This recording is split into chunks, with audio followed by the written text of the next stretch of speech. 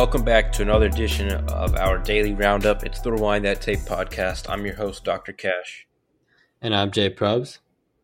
And it's been quite a few days since we've been able to get a pod out. We're back in the groove. But since we've missed those few days, we're going to be covering up some key events that have happened this past week or so, but also getting some points that have been more recent. We're going to go ahead and start off here with, I'm sure every listener here knows, whether you watch soccer or not, how much an impact Leo Messi just had on the soccer world in America this past week. I mean, he makes his debut for the Inter Miami and comes on 65th minute. They're tied 1-1 and scores the beautiful free kick. Could have written it any better in stoppage time.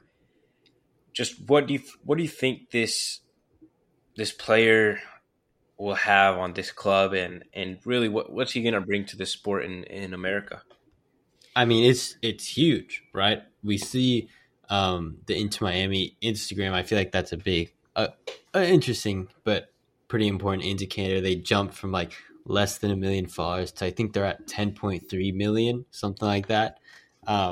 And when you have stars like LeBron James, Serena Williams showing up to watch Messi play in his debut, that's how you know that tells you the impact that he's doing. He's bringing these stars to these games to watch him play. They're not coming here to watch anyone else play on Inter Miami. They're coming to watch Messi, and that's the effect that he can bring. And I mean, we saw that with that beautiful free kick. I mean, that's why people pay $400 a ticket to come watch this guy. I mean, that was a couple yards out, last minute of the game. It's crazy. Just, beautiful into the left corner of the goal. Just nothing the goalie can do.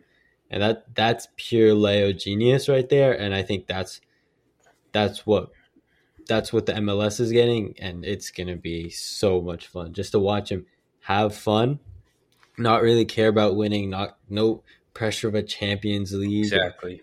or Mbappe or other stars. It's going to be his team, and he can just enjoy it. And I think that's kind of what he wants in this retirement kind of era that he's in right now. Yeah, and I think what makes this game winner even that much better is the fact that Inter Miami hadn't won in 11 games. Like, it had been over a month and a half since this team had won a game. And in the first game, he delivers that win, and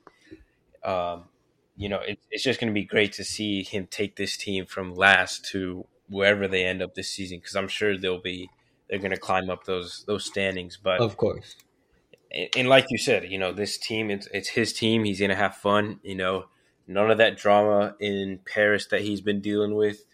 There's not a ton of pressure for him to deliver, because this team's going to be making a ton of money, whether they're winning or not. And I think that's just what Inter Miami is looking for. But yeah, trophy would be nice. But I think we'll see a lot. We'll be hearing a lot of Messi here in the future as the MLS season continues. But as that season continues, I think in Europe, it's a lot of tension's been boiling, as we just talked about PSG just a little bit ago. Now they have another problem, another problem in Paris. This time, it's crazy, man. And this time it's Kylian Mbappe. PSG they have already left for their preseason tour. Every major team does this. Now PSG is doing it in Japan, starting it off there. And they have left Kylian Mbappe out of the squad, as he has stated that he's looking to continue his contract until 2024 and is expected to leave for free. However, the PSG board, the president, look at it differently. They want to get the most out of him right now from a financial perspective. What do you think is, I wouldn't say the best outcome perhaps for Mbappe, but just the most likely outcome from the board's perspective and from the player's perspective?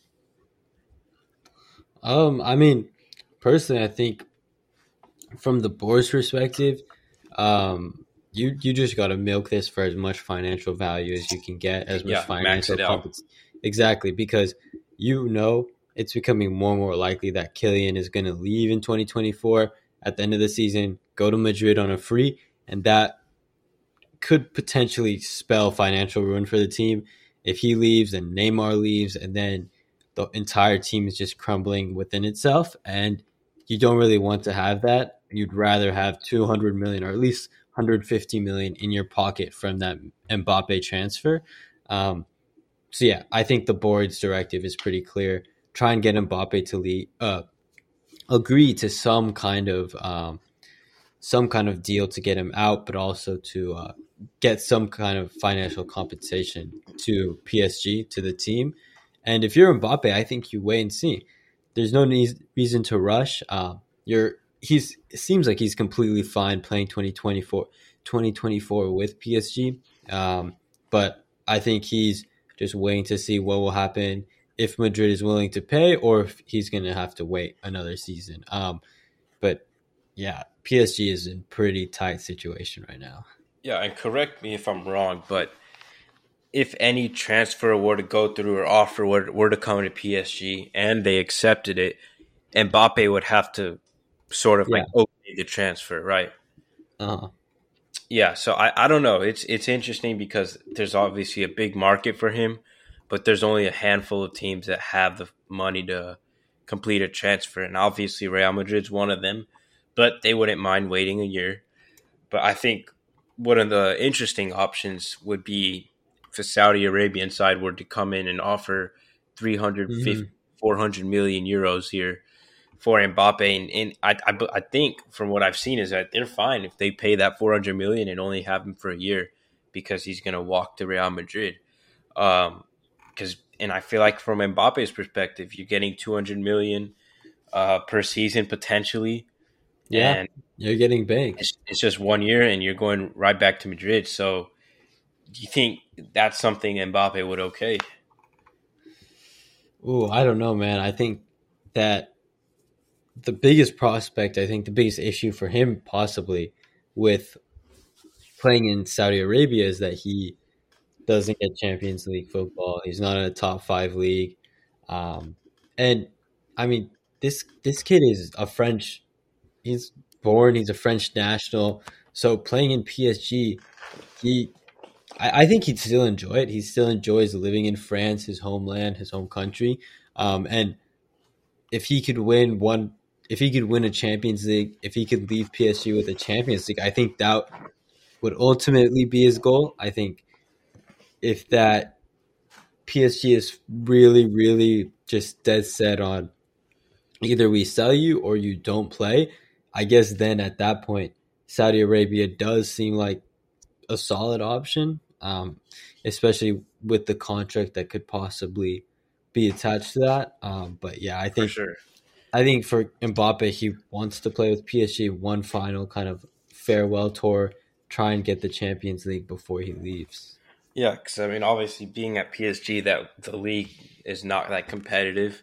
Your Yeah, goal there is always to win the Champions League, get at least get to the final, and that just hasn't happened, and it just doesn't look like it's going to happen soon. I mean, this kid's greatness, people will call him, just say that he's only good in that league, but I mean, um, I mean World Cup, man, yeah, exactly. That's the thing. He just won a World Cup, or not and just won it, but he's won a I mean, World Cup with France, and he's I just mean been that, dominating the World Cup. Yeah, yeah, that I think that World Cup, I mean, with Argentina was a perfect example of what this kid really that talent that's there. I mean, and no one's really no one's arguing with that. People know that this he is one of the top, I'd say, two best players in the world yeah, right oh, yeah, now. for sure. Um, so yeah, if you're PSG, it's kind of logical, right? It's 200 million. That should be the asking price. That should be the least possible asking price. Looking at what Holland went for with the wage uprising and all of that. So I think PSG could get a comparable or possibly, in my opinion, should be a uh, even greater transfer fee than Yeah, what Man City or Dortmund got. oh yeah, for sure. And I mean, honestly, making if they're able to get 200 million profit from this sale. It could definitely be better for this team long term.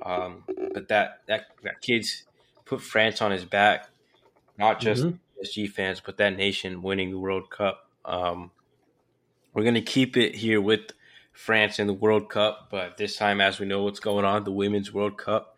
Yes, In a sir. surprising game, the 43rd ranked country for women, Jamaica, going up against number 5 France, ends in a 0-0 draw, keeping those two teams tied in the table just 1 point after playing one game.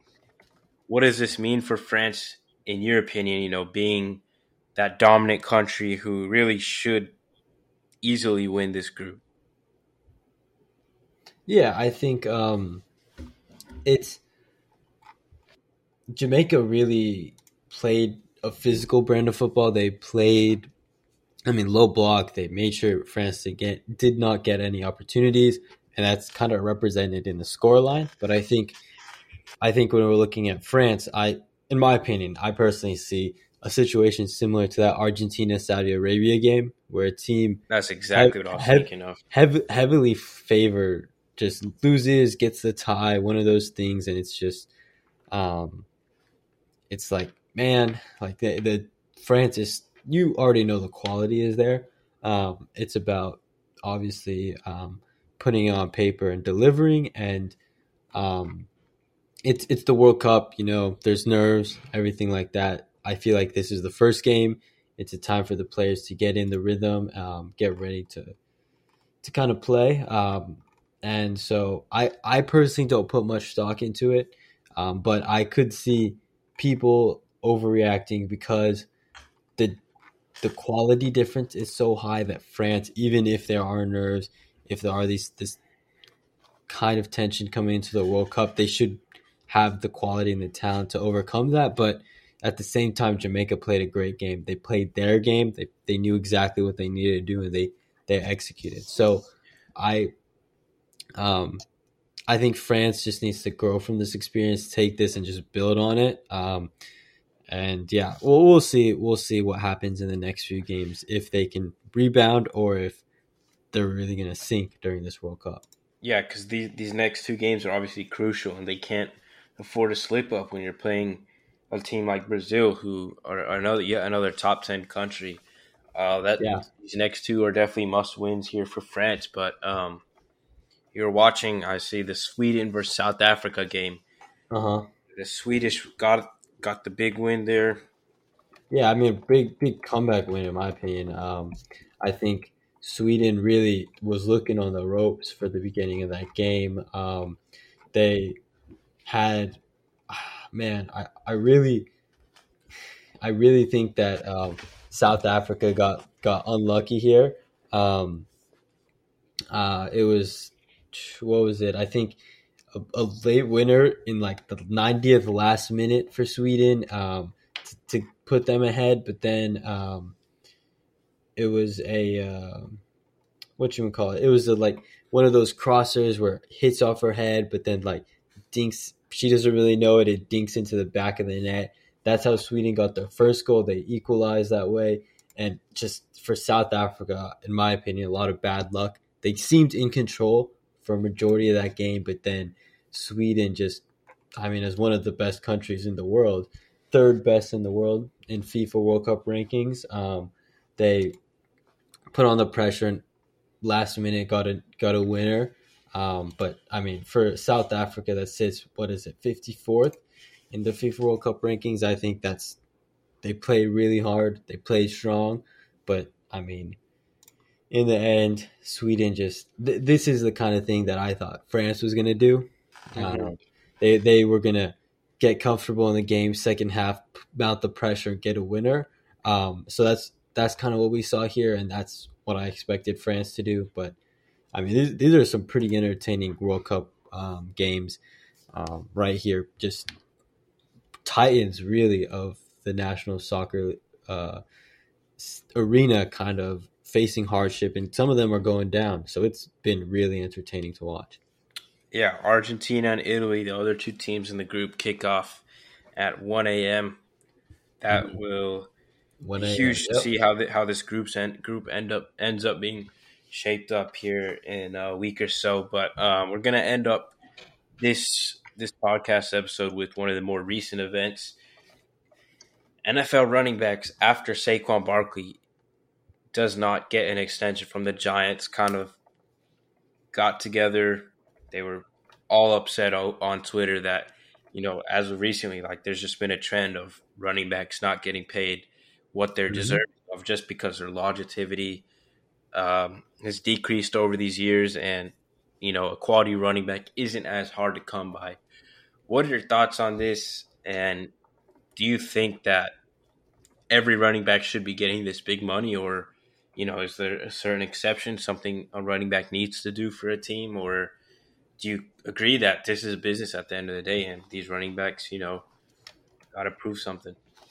Yeah, I mean, I kind of agree with your first state or your second statement there that this is a business. And I, as much as it sucks for these running backs who are super talented, are such a big part of these teams, if GMs, head coaches don't believe that they need quality top five running backs like Saquon, like Zeke, if they feel like they don't Austin Eckler, if they feel like they don't need to pay these guys big bucks and they can just replace them with your second round pick, third round pick running back, then I mean there's nothing that the running backs can do because it's kind of this problem of supply and demand because there are just too many quality running backs that you can find in the third round. I mean, I as a Texans fan, the first image that pops into my head is Dameon Pierce. I mean, we got him in the third round, and he is one of the better young running backs. And who knows, when he's time for his extension, we might just draft another one, and he'll be expendable. And I think it's a business at this point. I'm not sure exactly what they're meeting about, if they're talking about how possibly to make the running back position more valued. But at the end of the day, it's up to the really how the NFL plays, what the head coaches, GMs, the value that they put into running backs. And at this point, I can see pretty much the entire NFL saying that running backs almost have zero value in getting these extensions. You just draft one, put it on the franchise tag for 2 years, and then just draft a new one. And so obviously it is a business. You're trying to find the best way to maximize your money, and that's it. So I can't really fault the GMs. I can't really fault the head coaches. And if you're a running back, it's a sucky situation, but there's nothing really, in my opinion, that you can do to change the valuation of these running backs. I think for me, honestly, I agree to an extent that it's a business, and Mm-hmm. that since running backs just haven't been as hard to come by, it's not worth it to give that aging running back a massive extension. But I feel like for those backs that carry the load on offense, their running and their receiving games are strong. Their blocking game is strong. They are the focal point of the offense. I feel like the Austin Ecklers of the NFL, the Derrick Henrys, the Saquons. I feel like those are the guys deserving of the money. Now, I get it. Saquon is injury prone at the end of the day, but I just feel like he's just him, Eckler, and Henry. They're just too big of a piece of the offense to lose that easily. And I feel like the Giants are gonna, whenever that is, this year, next year, depending on whether Saquon holds out or not, are gonna realize that having these running backs are going to hurt you if you don't sign them to an extension long term. But I feel like it's just a select few that kind of Yeah, qualify for that. I agree with you. I think there's obviously a select few. I don't think that your everyday run of the mill running back is going to get this extension like that you see from like a wide receiver to the kind of extension that they get. You're not going to see that for a running back one on the same team.